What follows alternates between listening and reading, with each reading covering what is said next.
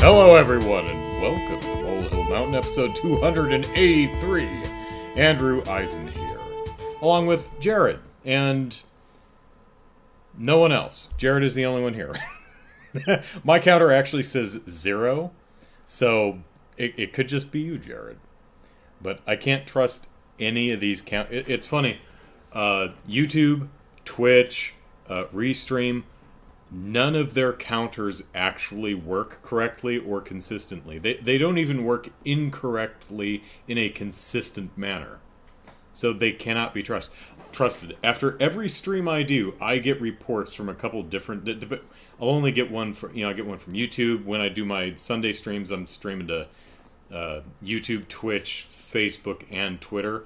And so I get one from Twitch, and I get one from Restream, and the numbers are all different.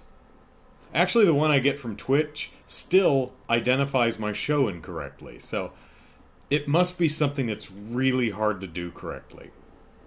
Anyway, Jared says, if you want to watch anime that's based on upshots of skirts... Oh, sure. Try Spy... Oh, man, that's a constant up-the-skirt shot show. That's a shame. Not that that necessarily ruins a show, but unless it's like the point of the show, like they do it as a joke, if that's just done as, oh, and we also, I don't know.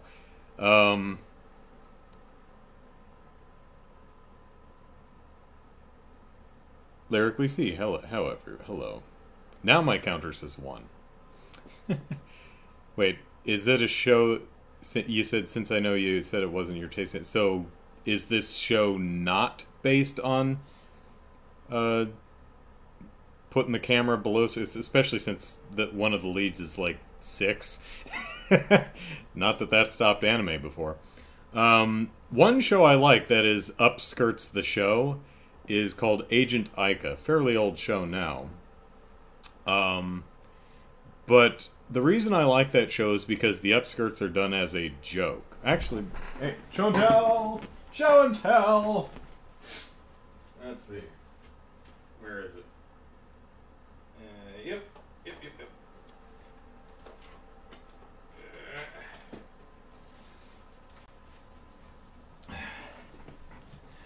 Both of my viewers are like, Andrew, we believe you. You don't need to show us. So, Agent Aika, you can... Yeah, that's pretty much the entire show right there. So it's a, spy missions kind of a show. And, yeah, there's the back. There you go. But the thing is my impression of that show is that they're not doing it to be titillating, because it's not. They're doing it to be absurd and funny, which it is. Like, everyone wears Sailor Moon short skirts that barely cover your butt cheeks, and every single person who gets knocked unconscious via punch, falling rebar, shot, they all fall down with their butts in the air. All of them. It doesn't physically make any sense, but everyone who gets knocked unconscious or shot dead pitches forward with their asses pointed skyward. It's the funniest damn thing. To me, maybe I'm the only one who likes this show. Some decent action, too. Granted, I haven't seen it in like 20 years, so maybe my opinion has since changed. But, the joke of the show is how creative can we get? How many different ways can we come up with to justify aiming a camera up a woman's skirt? And they come up with a lot of really amazing ideas. Just a genuinely funny show, to me anyway. They did a sequel series called Aika R16, which is a prequel which stars Aika when she was a child. So Yeah. Gross. I don't like this one. This one's just disgusting, because this one comes off as if they're just trying to titillate you rather than make you laugh. I did not laugh. I did not laugh at all. I said ew. Anyway, so Agent Ica. But anyway, Spy X family, Spy Cross family, Spy Times family. I'm not sure how that's supposed to be pronounced. Sadly, I think Crunchyroll's now doing the thing. It's like you can watch the first 3, but then you can't watch anymore. So I'm like, but what if I like it? Then I'm just gonna have to hope it hits Netflix or something. I don't know.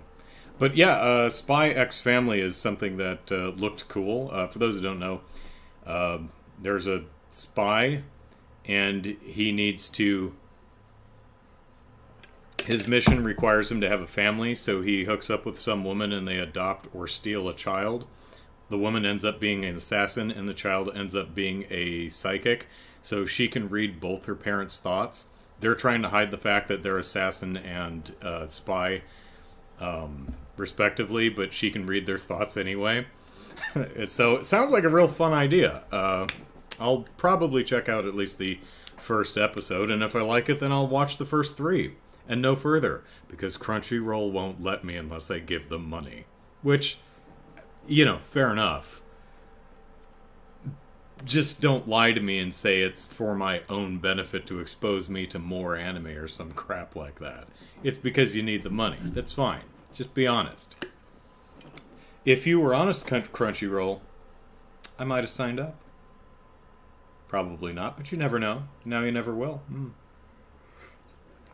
Alright. Jared, you meant not. Okay. Good to hear. Yeah, I don't necessarily mind fan service as long as it doesn't get in the way of the show, or as long as you're not jamming a camera up some schoolgirl's bum. I mean, if it's a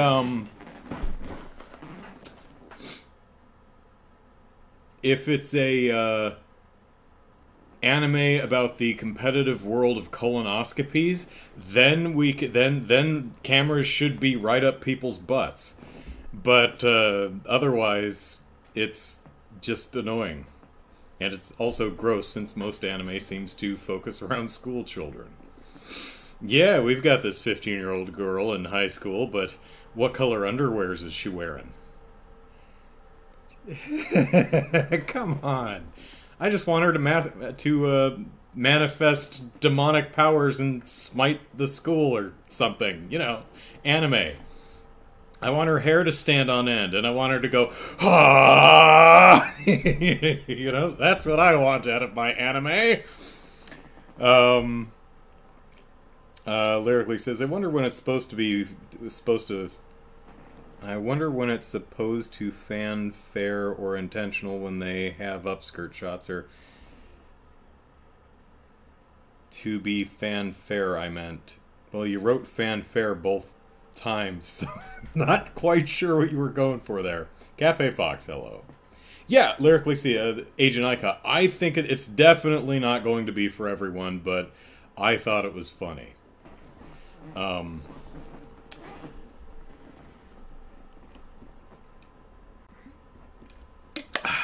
So, for the last few years, I have been aware of the existence of Billie Eilish. I have no idea how her name is actually pronounced, but I'm guessing Eilish. And for the past several years, I've had absolutely no clue who the hell she is or what she does. Just that she exists. Because I keep seeing her name in the headlines of articles that I'm not reading because I don't give a poo about celebrity stuff. Because every time I see an article with her name on it, it's like, look at what Billie Eilish was wearing. I don't care. Look at her facial expression. I don't care. But look at what she was wearing. I don't care. Who is she? almost care enough to actually Google her and see who the hell she is. So last month I was watching Turning Red, the Pixar movie about the gal that turns into a panda. And I'm watching the credits like a good film fan. And I see her name in the credits as one of the co-writers of the Four Town, the boy band team. The boy band group. The boy band group in the show. She was one of the writers on. I'm like, she's a musician! Oh! Now I know who Billie Eilish is.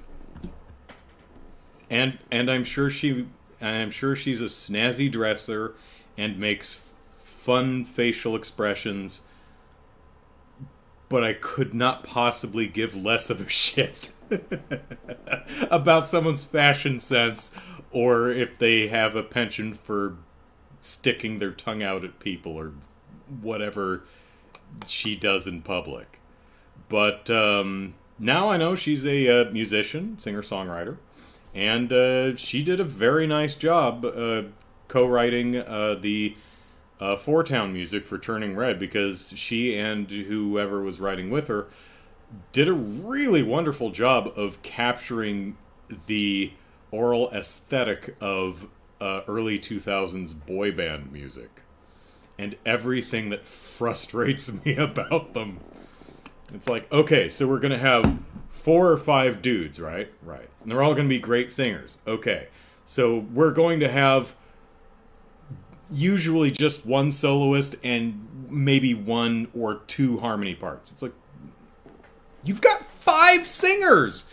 Use them! Harmony, goddammit! But they rarely ever do. Occasionally they'll build out like a bell chord or something like that, but for the most part, with these boy bands, 4 or 5 dudes, NSYNC, Backstreet Boys, for the most part, the most you are ever going to get is the lead melody and maybe 1 or 2 harmony parts. Rarely does it ever break out into 4 or 5 part harmony, and if it does, it's usually very brief. Which is a shame. Because Backstreet Boys and NSYNC are, were composed of dudes who could actually carry a tune. And it would have made the music better.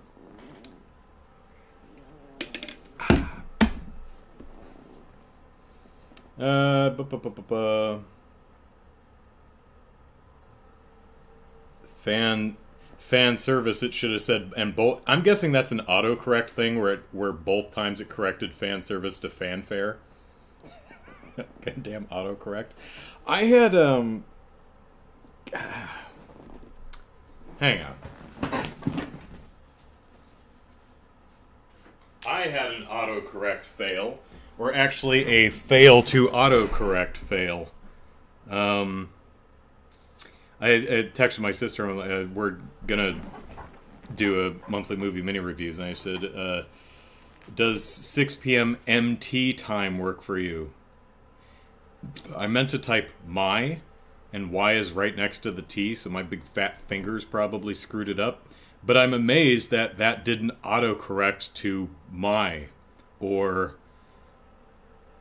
me, or something, because MT is not a word. So, yeah, phones, what are you going to do? Billie Eilish is how you pronounce it? Okay. Rerun Trading, hello. Chicago, hello. Lyrically, see, I don't understand the boy band arrangements at all. Yeah. I don't get it. You've got 4 or 5 singers. You have the opportunity to do something super cool, and you're just not. And Billie Eilish and whoever she was composing with definitely did exactly that. It's usually just a 1 lead melody, and I guess the other dudes are just standing there picking their nose. Occasionally they'll have an accompanying 1 or 2 harmony parts, and there is one bit where it busts out into 5-part harmony, but I think it's for like 1 sustained note with doubling. But I'd have to listen to it again because it was over a month ago and I don't remember. But anyway, the point of this story is after years of idly wondering who the hell Billie Eilish is, now I know who the hell Billie Eilish is. And I bet she feels a lot better about herself now. Because I'm sure it's been nagging at her for the last couple of years. It's like, God, Andrew Eisen doesn't even know who I am. Like, he's aware of my existence, but he has no idea what I do. Well, Billie, I do now. I only know one small piece of your professional oeuvre. I'm sure the rest of it is keen. Hell, you've been doing stuff for years, so odds are I actually have heard some of your work. I just have no idea if it's you. It's kind of like Beyonce. Like, I'm aware of who Beyonce is, and I do know what she does. She's another musician, but I couldn't name one of her songs to save my life. I'm sure she is so ubiquitous. I'm sure I have heard probably several of her songs. No idea which ones are hers, though. I don't know. I should probably listen. I hear she's really good. I should probably, or at the very least, she's very popular. I should probably, just listen to an album one time and just get a sense. Anyway. So, this was a week of learning things. So, not only did I learn who Billie Eilish is, I learned that Moonfall, which is the Roland Emmerich movie, about the moon falling onto the Earth, and it's also hollow, and there's a swarm of alien nanobots or something, which seems overly complicated to me. Just the moon's falling. That seems enough, but I haven't seen the film, so maybe it works gangbusters. Anyway, I remember seeing the trailer for it and going, "Oh, hey, big obnoxious disaster movie, neat." I'm not going to the theater for that or anything else, but neat. Maybe if it's on a streaming service I pay for, I'll give it a watch. I remember I forget what it's called, but there's a movie came out in the last few years where I think Jupiter is about to crash into the Earth or something like that, so they build rocket engines on the ass end of the Earth, well, on one side of the Earth, to literally drive the Earth out of orbit and somewhere else. Or maybe the sun's going to explode, and so they're moving the entire planet to a better, to a nearby star, something like that. But point is they build rockets, or they build engines on one side of the Earth to drive it through the solar system. It's wonderful. I love that. What's it talking about? Oh, Moonfall. So, Moonfall came out in February. I had no idea. Let me give a quick... I'm pretty sure it was February. Let me double check on that. Moonfall. There's a falling moon. Yeah, early February, so over 2 months ago. I don't recall anyone reviewing it or talking about it. Did it do very, very poorly? Let's look it up together and see how Moonfall did. This will be fun.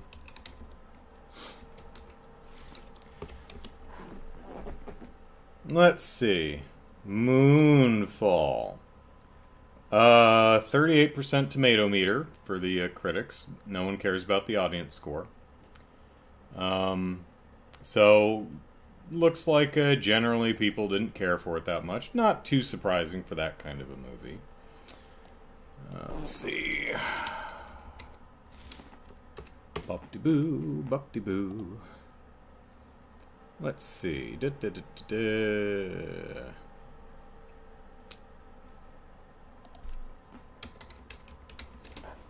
And Moonfall did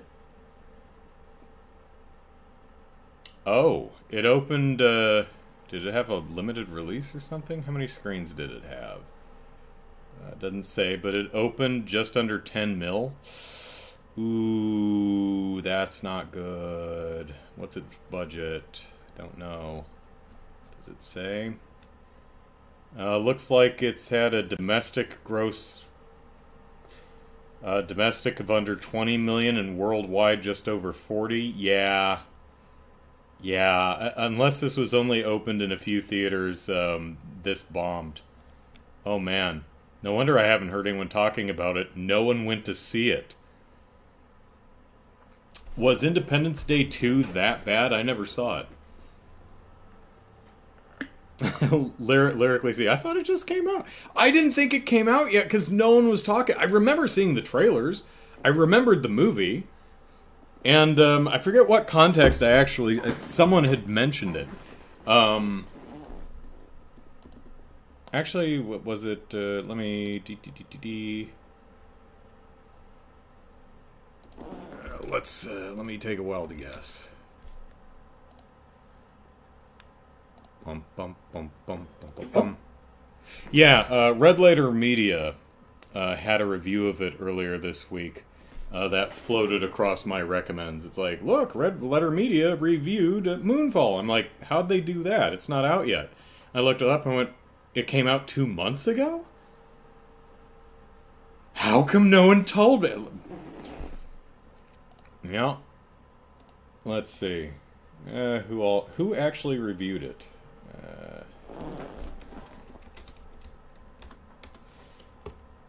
Bop, bop, bop, bop, bop, bop, bop, bop, bop, bop, la.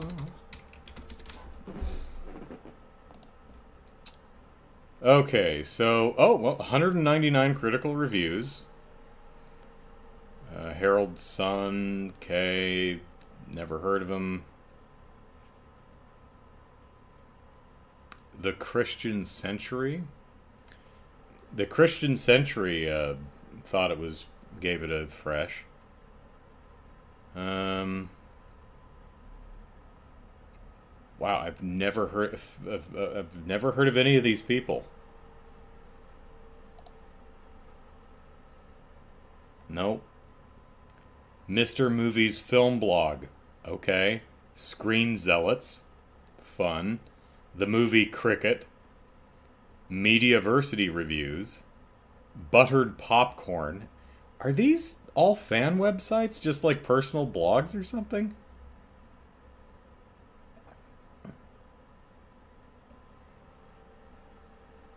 I'm going on to page 3. It hasn't been anyone I've heard of yet. Oh, Common Sense Media. Yeah, sure. They gave it a fresh too. Bunch of assholes.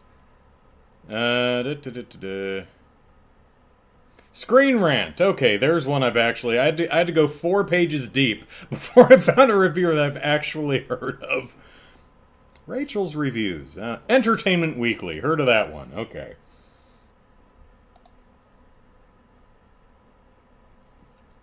Sift Pop. Larson on Films. We Have a Hulk gave it a splat review. My God, they had to... no disrespect to any, except, you know, Common Sense Media. No disrespect for any... I'm sure you're all lovely people. Okay, well, there's... What I'm going to say is very disrespectful, and, you know, I apologize for it, but they seem to be scraping the bottom of the barrel for... gotta figure out a better phrase here. Because I'm sure you're all lovely publications, and I don't... the mainstream reviewers weren't interested, so they had to plumb the B team. I don't know. Dan Murrell reviews. The New Yorker. Okay, heard of that one.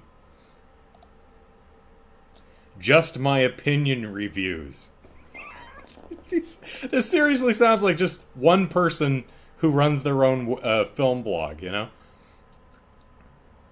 Chicago Sun-Times, Richard Roper. Okay, there's one I've heard of, sure. Slate, okay, sure. This is seriously like I'm 6 pages in. I've heard of like 4 or 5 of these reviewers and publications.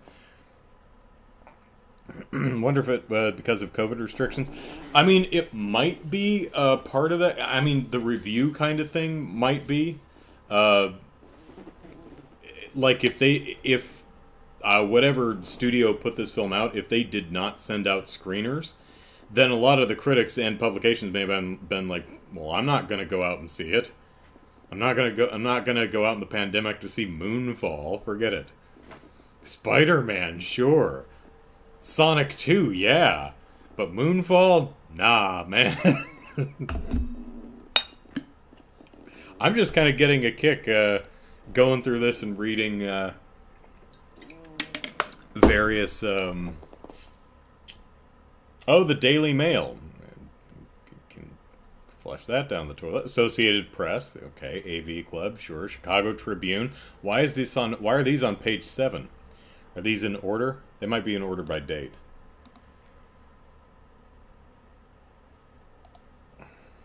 Come watch the Molehill Mountain podcast where Andrew reads the internet. Mashable, heard of that one. Paul's Trip to the Movies. The internationally known Paul's Trips to the Movies. Casey's Movie Mania.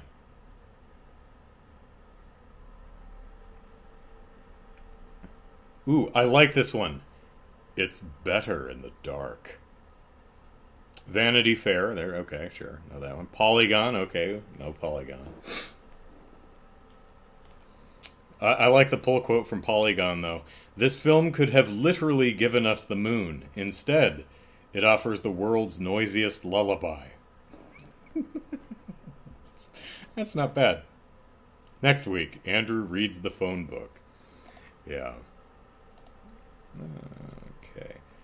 Whoops. Oh, browser. No, don't do that. Don't do that. Sorry. Okay. My browser just went kersplat there for a minute. Alright. So let's chronicle some Xenoblades. Definitively. So, after... My golly, what... I think it's... there's ads trying to load on this page and they're failing or something because the browser keeps going like that. I think it's trying to load in an ad and failing, and so it's adjusting the screen to make room for an ad, but the ad's not loading, so it's putting the screen back. Oh, God. And you wonder why people block ads. And Jared says, I think we're used to you surfing the web on streams. Yeah. So...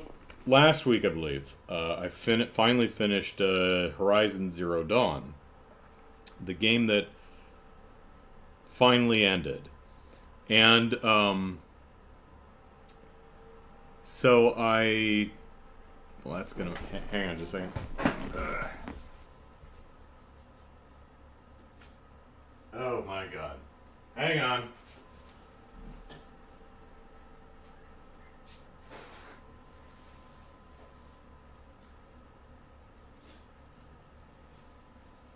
Don't worry, it's nothing serious.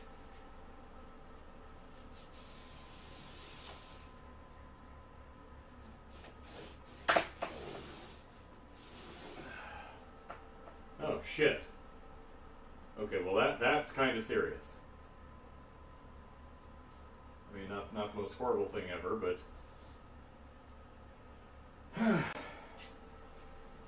So, I am a guy... And as a guy, I left the kitchen light on. And as a guy, I have myriad faults.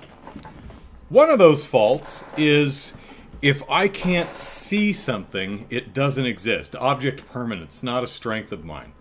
So, for example, when it comes to cleaning my living space, I actually do clean. But if I don't see something, I don't clean it. Like the inside of the microwave. Because here's my desk. Here's how tall I am. The microwave is like down here. So I can't see into the microwave. So I can't see how disgusting and filthy it is. So I forget to clean it. The underside of the covering over my stovetop, I'm taller than it, so I can't see up under it. And it's covered in where the grease splatters up. I forget to clean that. So I was just looking over there where my front door is, and I could see the dirt piled on top of the door jamb, because I don't clean that, because I don't think of it. So I had to clean it real quick, and it's disgusting. That's how much dirt was piled up on top of my door jamb. So much that I could see it while looking up at the door jamb. And I broke the door stop. This is the thing that sticks again off the door at a perpendicular angle so that it doesn't, so it bumps against the wall. It just snapped straight off, so that's less than ideal.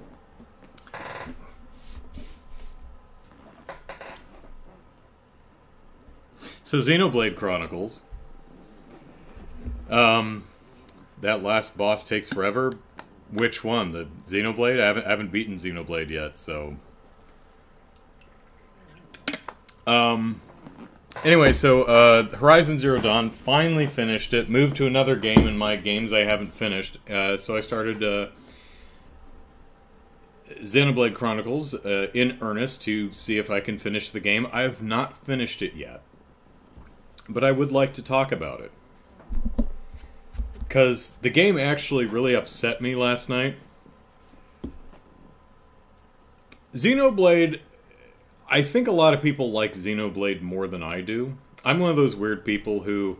The Last Story is my favorite of the Rainfall 3. Xenoblade Chronicles, The Last Story, and Pandora's Tower. I actually like Last Story quite a bit more than Xenoblade Chronicles. Horizon Zero Dawn, what was the last boss? Well, it depends if you're talking about Horizon's last boss or Frozen Wild's last boss. In Horizon, it's just a Deathbringer, and I think there's like a couple of Corruptors wandering around too, but I don't know. I took them. I mean, unless you're considering that entire sequence where you have the siege of the waves of enemies coming at you, and Deathbringers and Stormbirds and stuff like that. But you have the big cannon thing, and that blows them up real nicely. It did take a while, but it was pretty easy. I just stood there with the cannon, just shooting things, and they eventually blew up. Of course, I had maxed out Aloy. I had long since maxed her out by that point, so I was at the level 60 cap. So, yeah, I just kind of... I thought it was fun, because you got to use that one lady who built the big cannon thing, so you have the big cannons that you can fight the things with, which just blows them up real good. Helios, or whatever the dude's name, I didn't even realize I was fighting him for like half of the battle. I'm like, why? I keep shooting this guy in the head. Why is he not dying? Oh, that's the main bad guy dude. Oh, okay. I didn't even realize I was fighting him. I thought it was just some other dude. I'm like, arrow, arrow, arrow. Thump right in the head. Oh, and his health goes, doop. I'm like, what the hell? Didn't realize I was fighting the main guy. Yeah, there's no unique boss at the end of Horizon. It's a bit disappointing. You just fight another Deathbringer. And there's a few Corruptors wandering around, but your dudes took care... In my experience, the dudes took care of them. So, I don't know. Anyway, so Xenoblade Chronicles... maybe it wasn't fully leveled. It took me a while before I beat it. I mean, it takes a while to do. Deathbringers, Corruptors, Stormbirds... Fireclaws, those are Frozen Wild monsters, but they do take, at best, several minutes. They're just damage sponges. They do take a long time to... I actually get bored of... Some of the monsters in Horizon I got bored of fighting before I'm like, okay, I'm ready for you to die now. You're not hitting me. I'm fine, but... yeah. Anyway, so Xenoblade...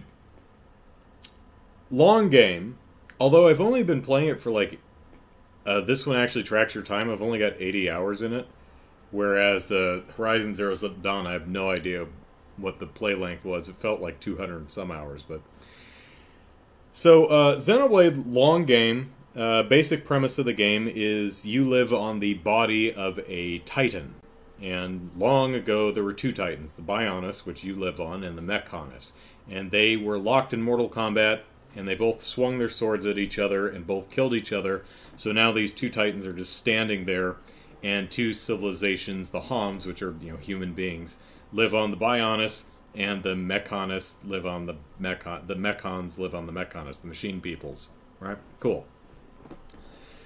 So in Xenoblade, you're going on a quest. You live on Colony 9 or something on the Bionis' knee. And your quest takes you up its leg to its hip, around to its back, up its back, around to the front, onto its head, back down to the shoulder, down the arm, and across the sword, all the way over to the Mechonis, where you fall off and land at the Mechonis' feet. And I'm like, oh, okay. So now we have to get to the Mechonis' head where the bad guy is, right? So I'm figuring there's a town at the very bottom, and like, oh, we're going to see how the other side lives. We're going to journey up the Mechonis' leg and up its body, and we're going to see all kinds of different biomes and different townships and meet some different characters. And nope, you pretty much take an elevator right up to the head. Oh. I wonder if that was a time and budget thing or a pacing thing, or it's like, oh god, this game is going to be 300 hours long if we if we don't just get him to the head. So Jared says Deathbringer's rather easy to down. Once you know what to do, yeah, most of the enemies there's a trick to it, but if you don't know the trick, you could be firing hardpoint arrows into their asses for like 15 minutes. That's the interesting thing about Horizon Zero Dawn is you need to learn the enemy and learn how to deal with him. I mean, you could brute force it. It's just going to take a long damn time. Some of them can be spongy anyway, but anyway, so last night, I didn't get to sleep at all. No. So I'm thinking this is like the final battle. So we get to the final area, and we hit a cutscene. Long ass cutscene, dropping knowledge bombs left and right. All the reveals are happening. We get in a fight with the bad guy. Okay, I died. He TPKs my part. That's one thing. That's one of the things about Xenoblade Chronicles I don't like. A lot of times it's just not clear what's happening in fights. Like, all three of my characters were fine, and then suddenly all three of them were dead, and I have no idea what happened. And that happens occasionally. It's really irritating. So the game reloads me on the other side of the room. I didn't lose any progress or anything, but I have to walk all the way back down this hallway to get to I don't have to sit through the cutscene again. It just restarts the fight. But there's nothing in the hallway. There's no enemies there. There's no platforming to do. It's just, here's the boss, and you die, and instead of starting you here so you can just try the boss again, they start you over here. For no reason other than you have to walk all the way back to the boss. That's irritating. Are you telling me not a single playtester ever bought it at that boss and went, hey, can we put the reload checkpoint like right next to the boss so the gamer doesn't have to spend a minute walking all the way back?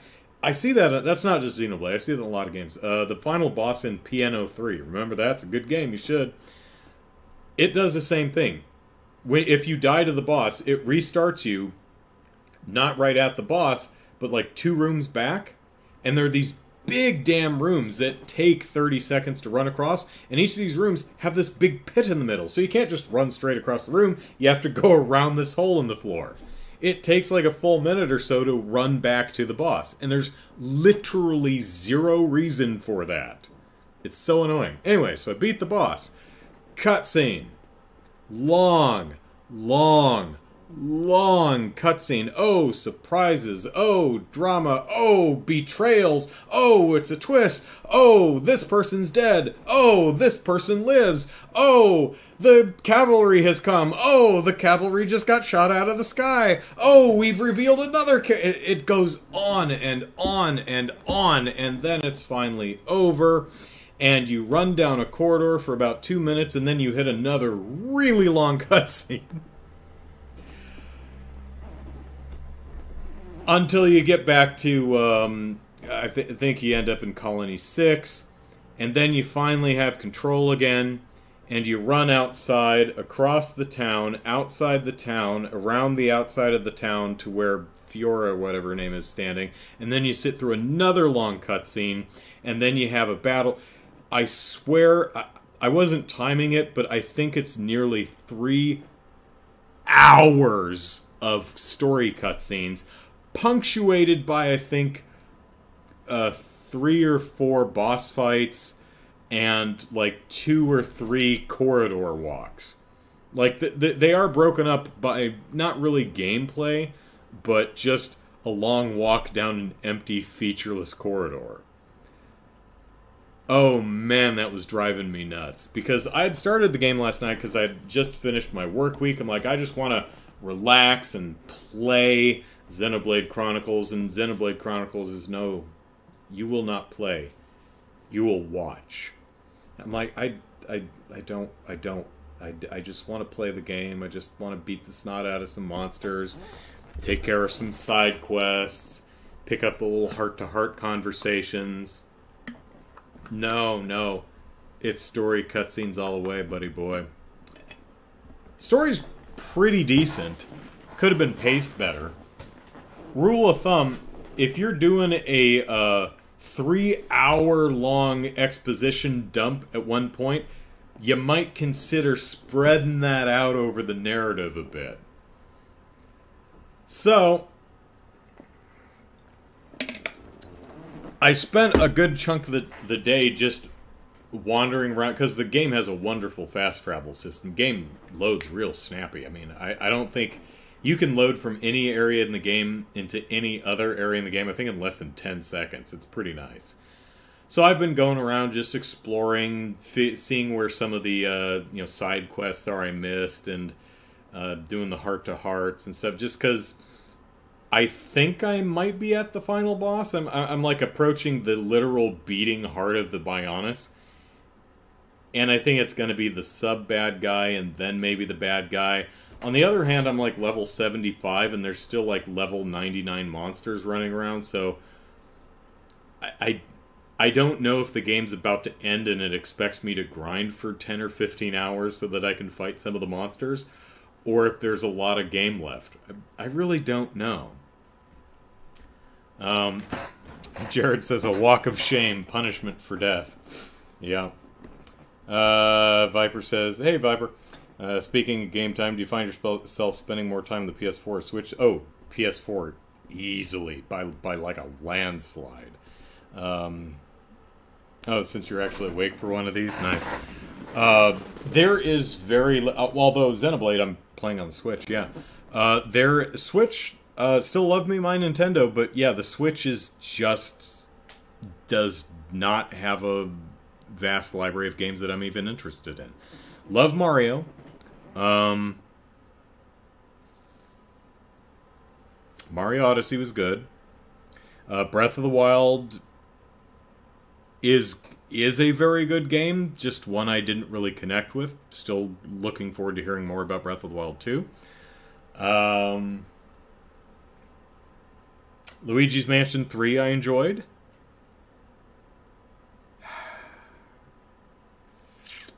Most of the games, and the Switch is chock-a-block, with great games. Just ones I'm not into, like ARMS, or Mario Kart, or Smash Brothers, or Splatoon. Great games. Just games I have no interest in playing. And a lot of the games are games I already played on the Wii, or rather the Wii U. Pikmin 3, great game. Already played it on the Wii U. Captain Toad Treasure Tracker, phenomenal game. Already played it on the Wii U. Super Mario 3D Worlds, fantastic game. Already played it on the Wii U. I'd really like to play that Bowser's Fury thing, but I ain't rebuying the game for it. So yeah, I'm playing. Even it was just announced in the last couple of days that No More No More Heroes 3 is going to be on the PS4 and the other system. So I'm like, oh, may as well wait until it's on the PlayStation 4, where it will almost certainly run better. I hear that No More Heroes 3 is a fun game, but it's got some performance issues, frame rate hiccups and stuff like that. Odds are it will run better on the PS4, so why not play it? Because portability means nothing to me. May as well play it on the PS4. So yeah, I still love my Nintendo, but yeah, this generation it's been mostly PS4. So,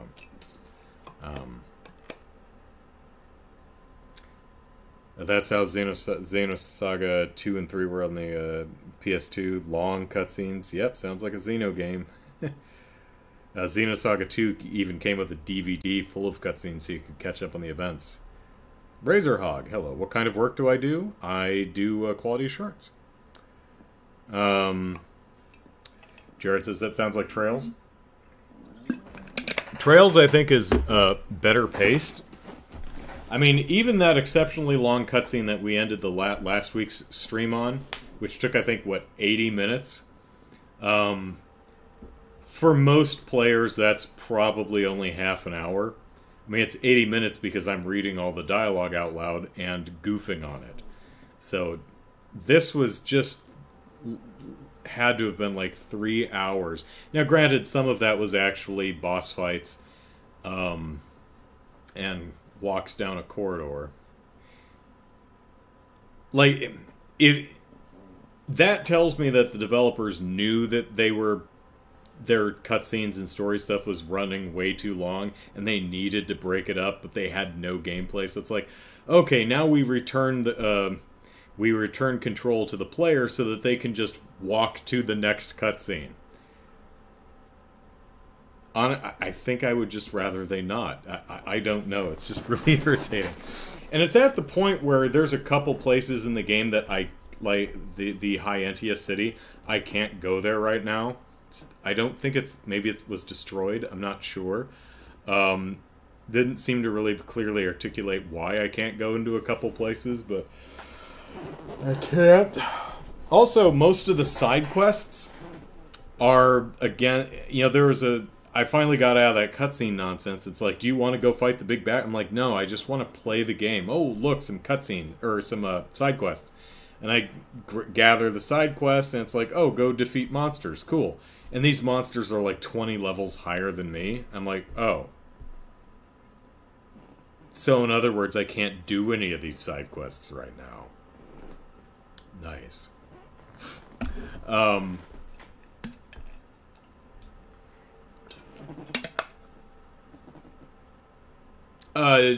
don't it depends. Jared says I like long cutscenes, so I don't see the problem. Depends on if the cutscene's any good or not. And the story for it's all about pacing, really. One problem. There are several, but one problem that Xenoblade runs into is your party is 7 characters, something like that. You also have a few tag-alongs. So you've got a cutscene with 8 to 10 people in it, right? Everyone has to have their say, even though everyone's saying the same exact thing. It's Karna is oh no, my friend from the thing, he's dying and we've got to stay here for them. And Ryan says, no, Karna, he's made his choice. He has to stay here and you have to come with us. And then Shulk says, Ryan is right. You need to come with us because he's made his choice. Fiona, that's right. He's made his choice. So you need to come with us. Ricky, that's right. Karnapan, or I keep using her Japanese name. Sharna, I think they call her in English. It's so weird seeing it written Sharna and then hearing everyone say Karna. I'm like, why just leave her name Karna? That's, I don't know. Anyway. And it just cycles through every single person saying exactly the same thing. And it just wastes time. I guess it gives every character a moment to shine, and I'm glad the actors are earning their paychecks, but good God.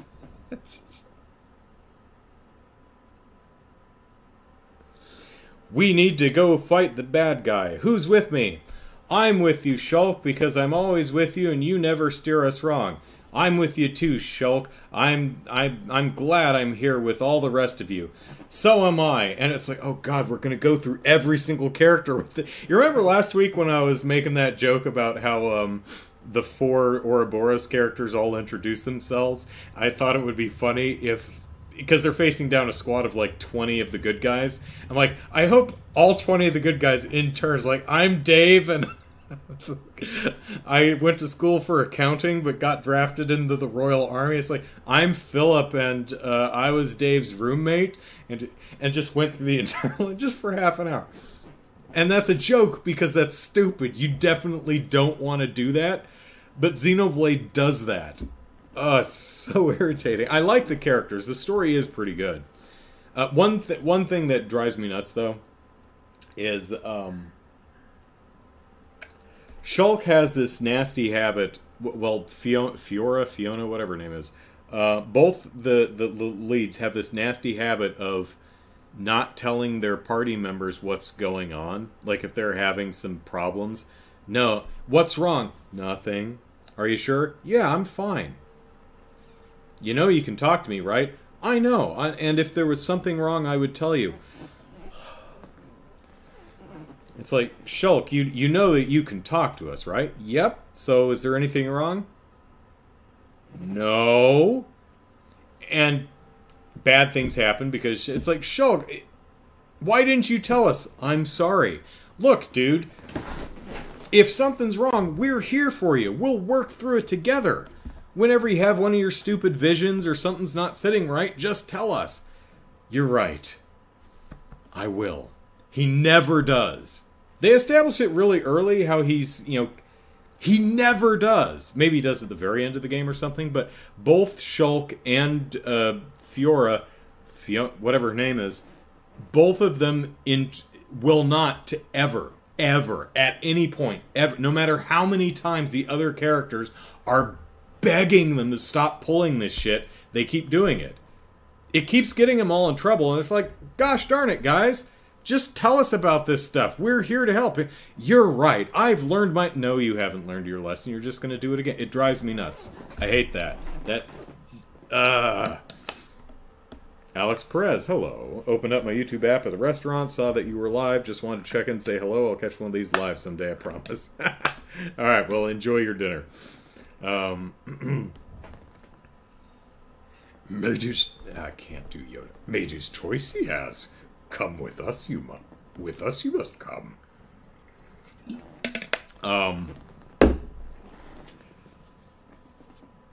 Also, one issue with this this ending series of cutscenes is the story they're telling is well thought out and actually interesting, but it's all coming at us at once. I think it would have served the game better if a lot of this information was doled out a bit more evenly over the course of the adventure rather than dumped on you in the course of 3 hours. Because it's just a lot. Especially when you're in a mood to play a video game. You know, don't let your story get in the way of the gamer playing the video game. It's still a fine game. I'm still not really sold on the battle system of Xenoblade Chronicles. It's okay. The biggest problem I have with it is it a lot of times it's really unclear what's going on. So many RPGs do that, says Lyrically C. Keeps hiding something from the team until later in the game. Yeah, that whole hiding something from the rest of the team is a trope, and it's a fine one because you can wring a lot of drama out of it. But it's usually like, you know, one character will be hiding something, and then it comes out at the, you know, towards the end of the game, they learn their lesson and move on from there, right? No, in Xenoblade Chronicles, Shulk is like seeing visions, but he won't tell anyone about it. And within the first 10 hours of the game, Ryan's like, you know, they get in, it's like, wait, you knew that was going to happen? I didn't think it meant anything. It's like, okay, but the next time you see one of those visions, even if you don't understand what it means, even if it shows like one of our deaths or something, just tell us and we'll figure this out together, okay? He's like, yeah, you're right. I'm sorry. I'll make sure that I don't. And he does it again and again. They've had this same conversation several times, at least 4 times throughout the course of the adventure. And at this point, you just want to slap the characters. I'm being pretty hard on the game that I claim that I like. So let me talk about some of the stuff I really do like. Xenoblade Chronicles has one of the best video game worlds. One of my... I'm thinking about, like, Breath of the Wild. For me, Hyrule and Breath of the Wild is one of, if not the best realized video game worlds. I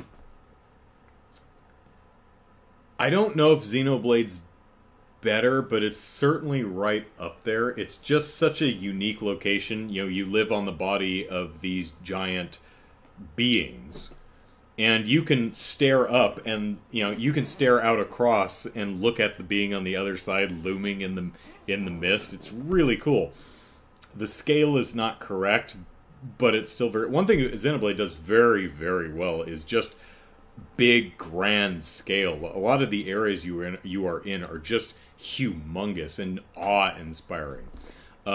It has an enormous variety of different biomes, and different places and cultures. The way everything fits together is just really, really well done. It's a wonderful game world. YouTubers, hello Xenofans, hello.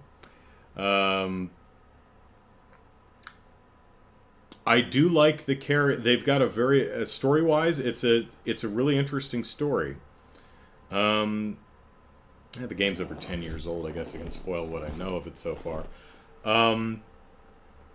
So you have your peoples who live on one giant being, and the robot peoples who live on the other giant being. And the robot peoples are coming over and starting shit, right? So now you're going on a, you know, they invade and they kill a bunch of your friends, and so you go on you gotta venture out into the world and stop them, right? But there's a lot more going on. You have the magic sword that is the only thing that can hurt the metal peoples. Oh, but it doesn't work on these specific metal peoples. It also doesn't work on humans. It's one of those swords that you can stab people with, but it doesn't affect them. It only works against the metal monsters. Oh, well, that's handy. Except the big, powerful metal monsters. Why doesn't it work against them? Well, you find out later that they haven't really been killing people so much as kidnapping them and, like, doing Borg things and, like, grafting them onto robot bodies. So now your magic sword won't work on the robot bodies because they've got people inside them. Huh, okay, that's... Not only do we have the double whammy of, oh no, our friends have been conscripted into the collective, but we also can't do any damage. That's an interesting idea. And there's a lot of really cool lore and stuff that's I think could have been dribbled out more over the course of the adventure because most of it's dumped right at the end where I am, where you start learning about why the mechons, why the robot peoples are doing what they're doing, what their beef is, why the the two giant monsters were fighting in the first place, and the gods that are essentially the souls inhabiting the giant monsters, and Shulk. One of the characters that you find that was killed at the very beginning of the game, you actually find later, but they're in a robot body now.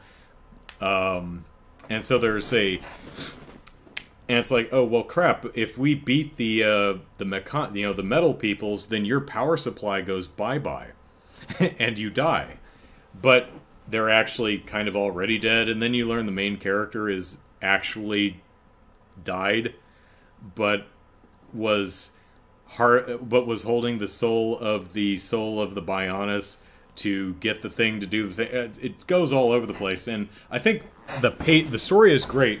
It could have been paced better. So a lot of varied characters that are really cool. A great cast of characters. The design is really hit and miss. Like, I love a lot of the design. The environmental design is almost uniformly wonderful.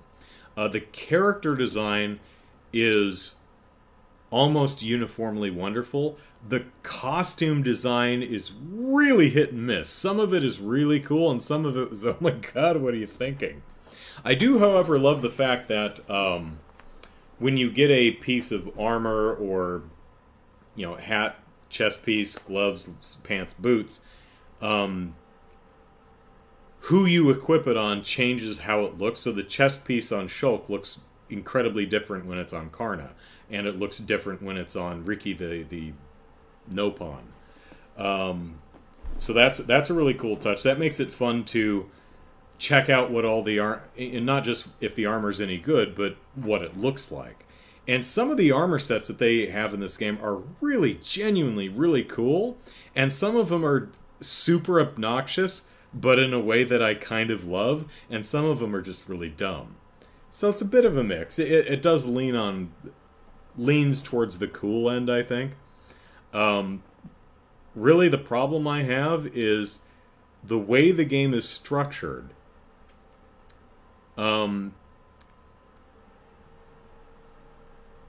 There is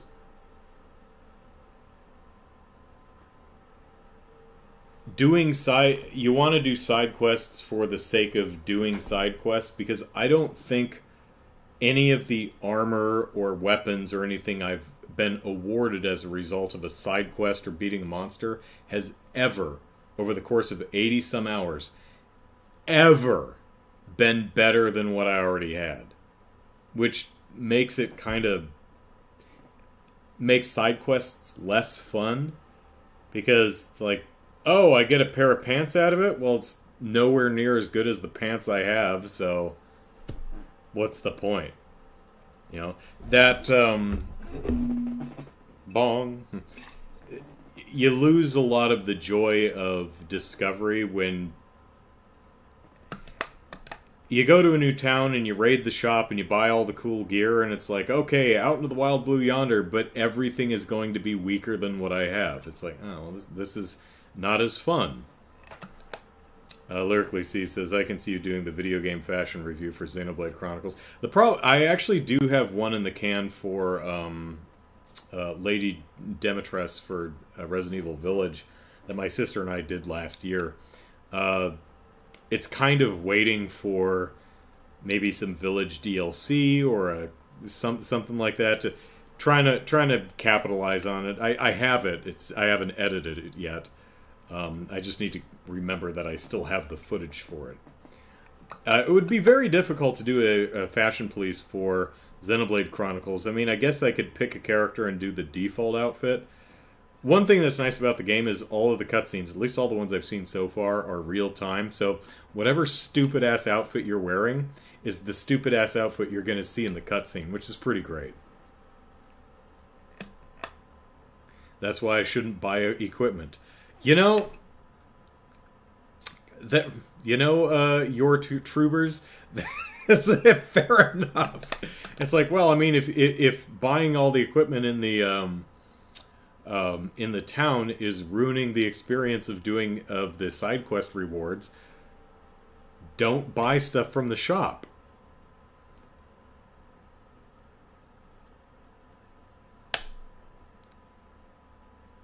That is that's... I can't help it, though. I can't help it! Buy all the things! I'm one of those filthy min-maxers.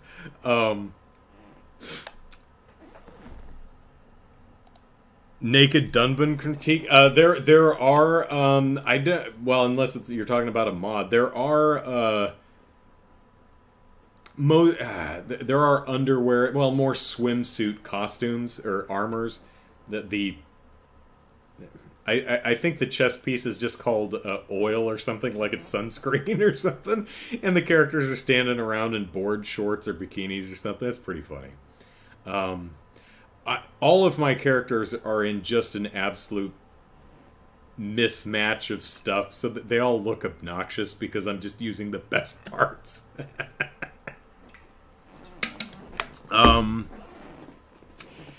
Definitive Edition, compared to the one that came out on Wii, did an absolutely marvelous job of making the various menus much more user-friendly, because, oh boy, that there is so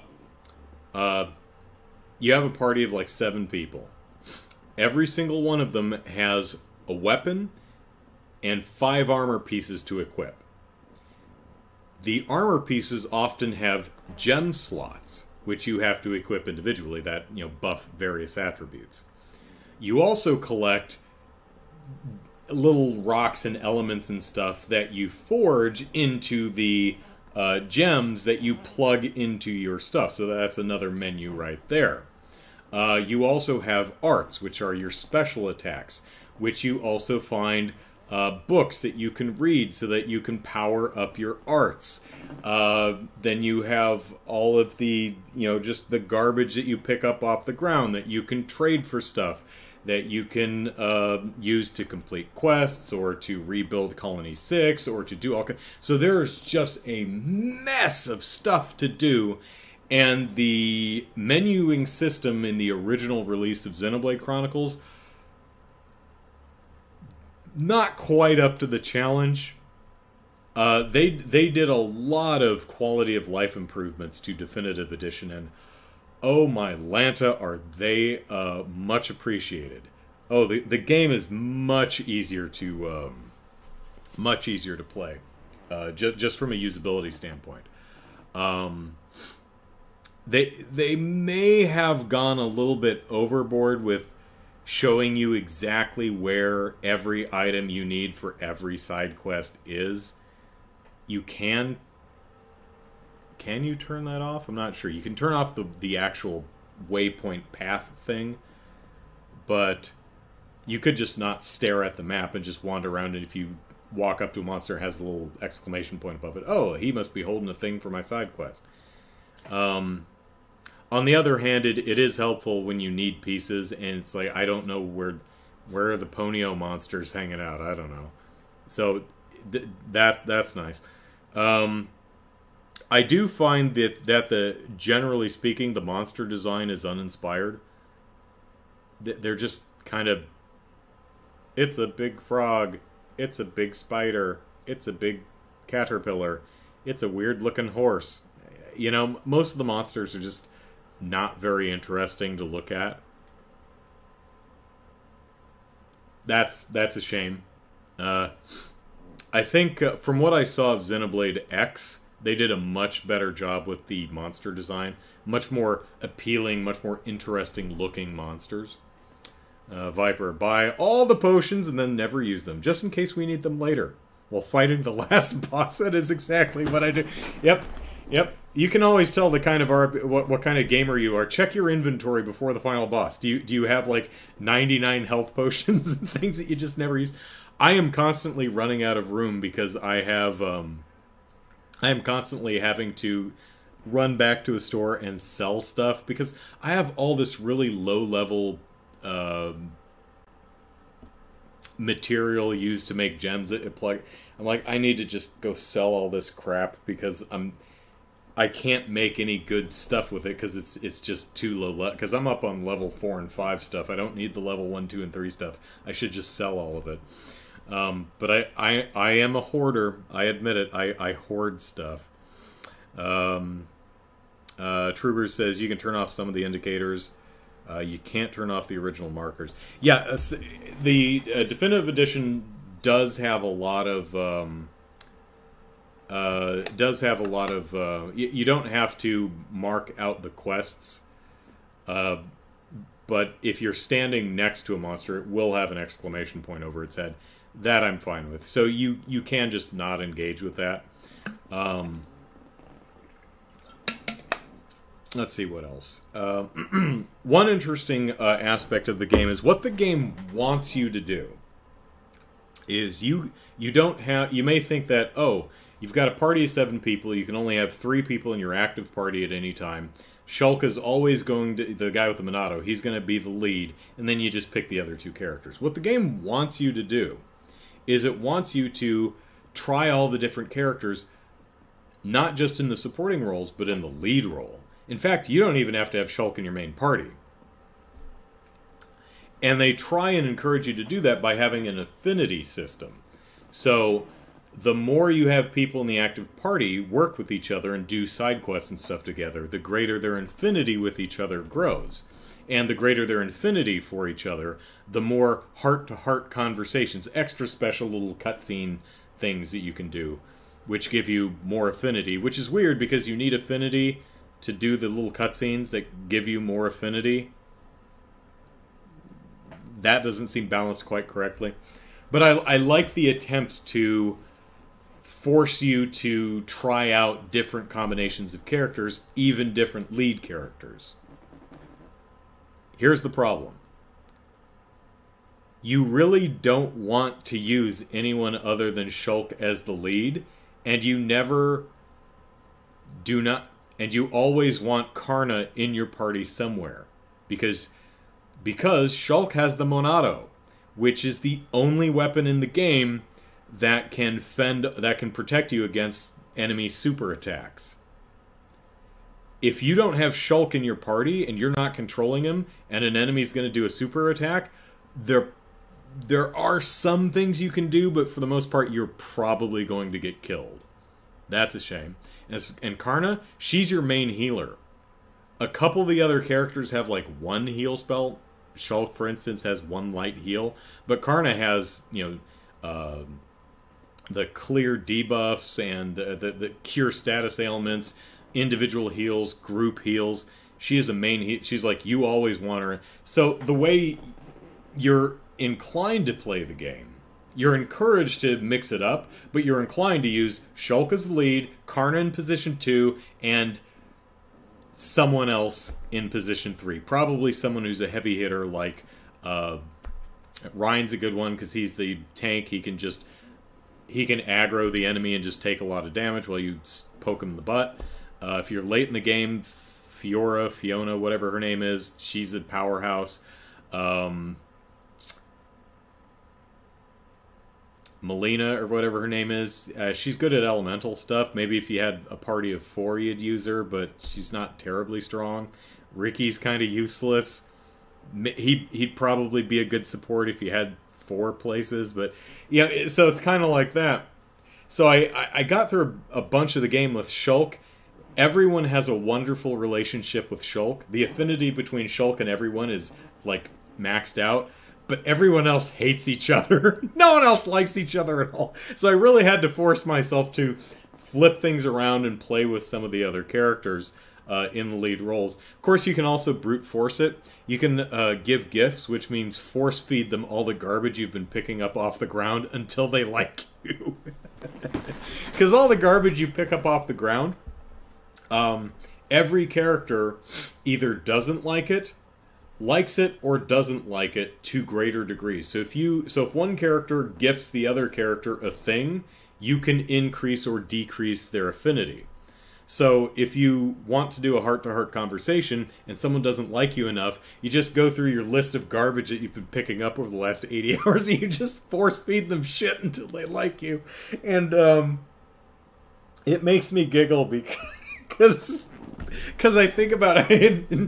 Here, have a cockroach. Oh, thanks, I love it. Here, have a cockroach. Oh, wonderful. Here, have another cockroach. I've got 27 of these. Do you like me? Do you like me? Do you like me? Do you like me? Come on, come on. Oh, I'm out of cockroaches. Okay, here's a moldy flower. Here's a applying these people the garbage you picked up off the floor, and they were with you when you picked it up off the floor. They're helping carry all that shit. I think their affinity goes up just so you'll stop giving them garbage to hold. They're like, yes, I like you. Please stop giving me presents. From the bag of shit that we all fill.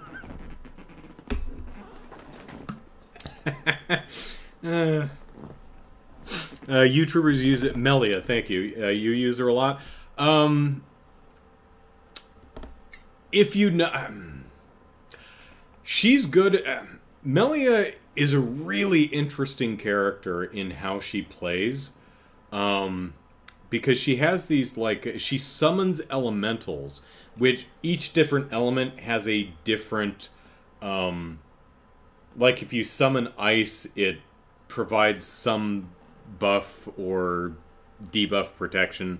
If you summon wind elemental, it does something. And the more elementals you summon, the greater her attacks go, and then you can throw them all out at a bad guy for an ultimate attack. Very bare bones description of how she plays. She's very different from all the other characters. What I found with Melia is she works really well in the pole position when you are controlling her. She's a powerhouse. She's great when I play her. When the PC plays her, she's kind of useless. For those who don't know, you have 3 characters in your main party. You decide how your main character attacks. The other 2 are controlled by the computer. To varying degrees of success.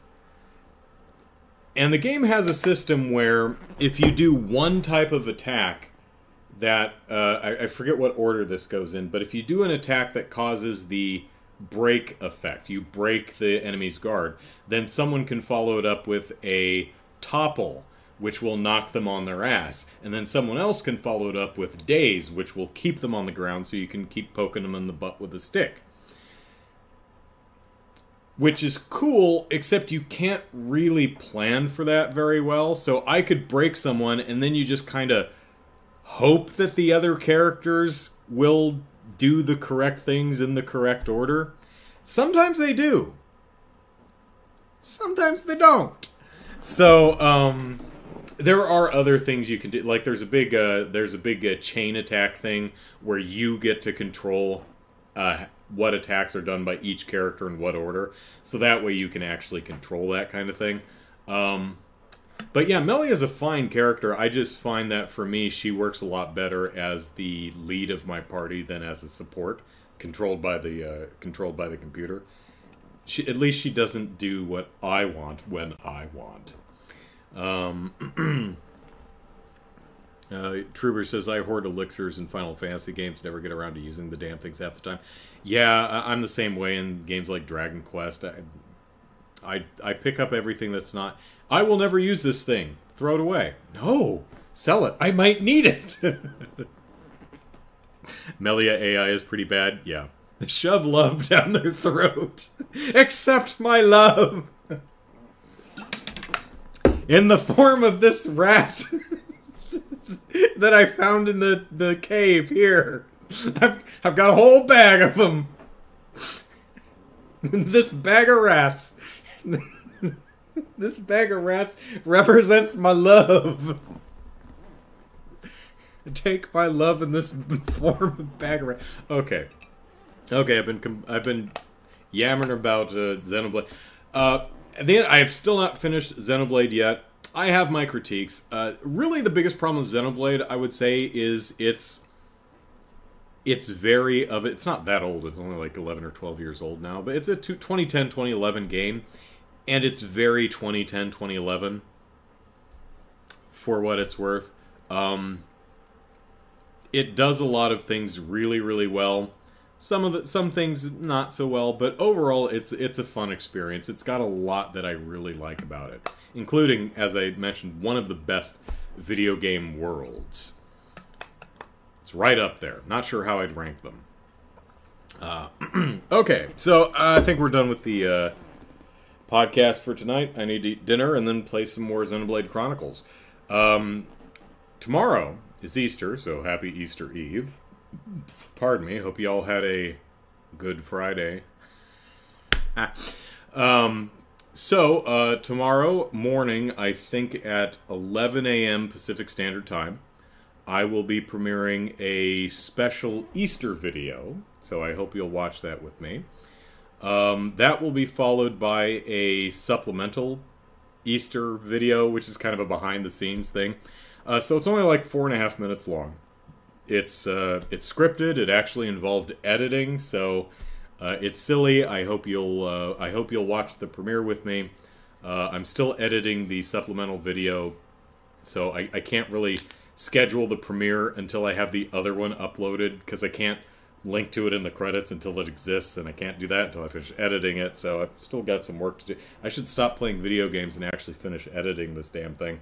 Anyway, so tomorrow we've got a fun Easter video before the some more Trails in the Sky. So hope you're looking forward to that. Viper says, if you ever get a chance, you should try Xenogears from the PS1 era. I've yet to find another Xeno game as good, so much so I named my kid after one of the characters. How about that? All right. Okay, so that's it. Remember, got some Easter videos tomorrow morning, 11 a.m. Pacific Standard Time, and then game stream, Trails in the Sky SC, noon Pacific Standard Time. So, will we beat the game tomorrow? The way I played? No, probably not. So, hope to see you then. Have a good night, everyone. Happy Easter Eve. Bye-bye.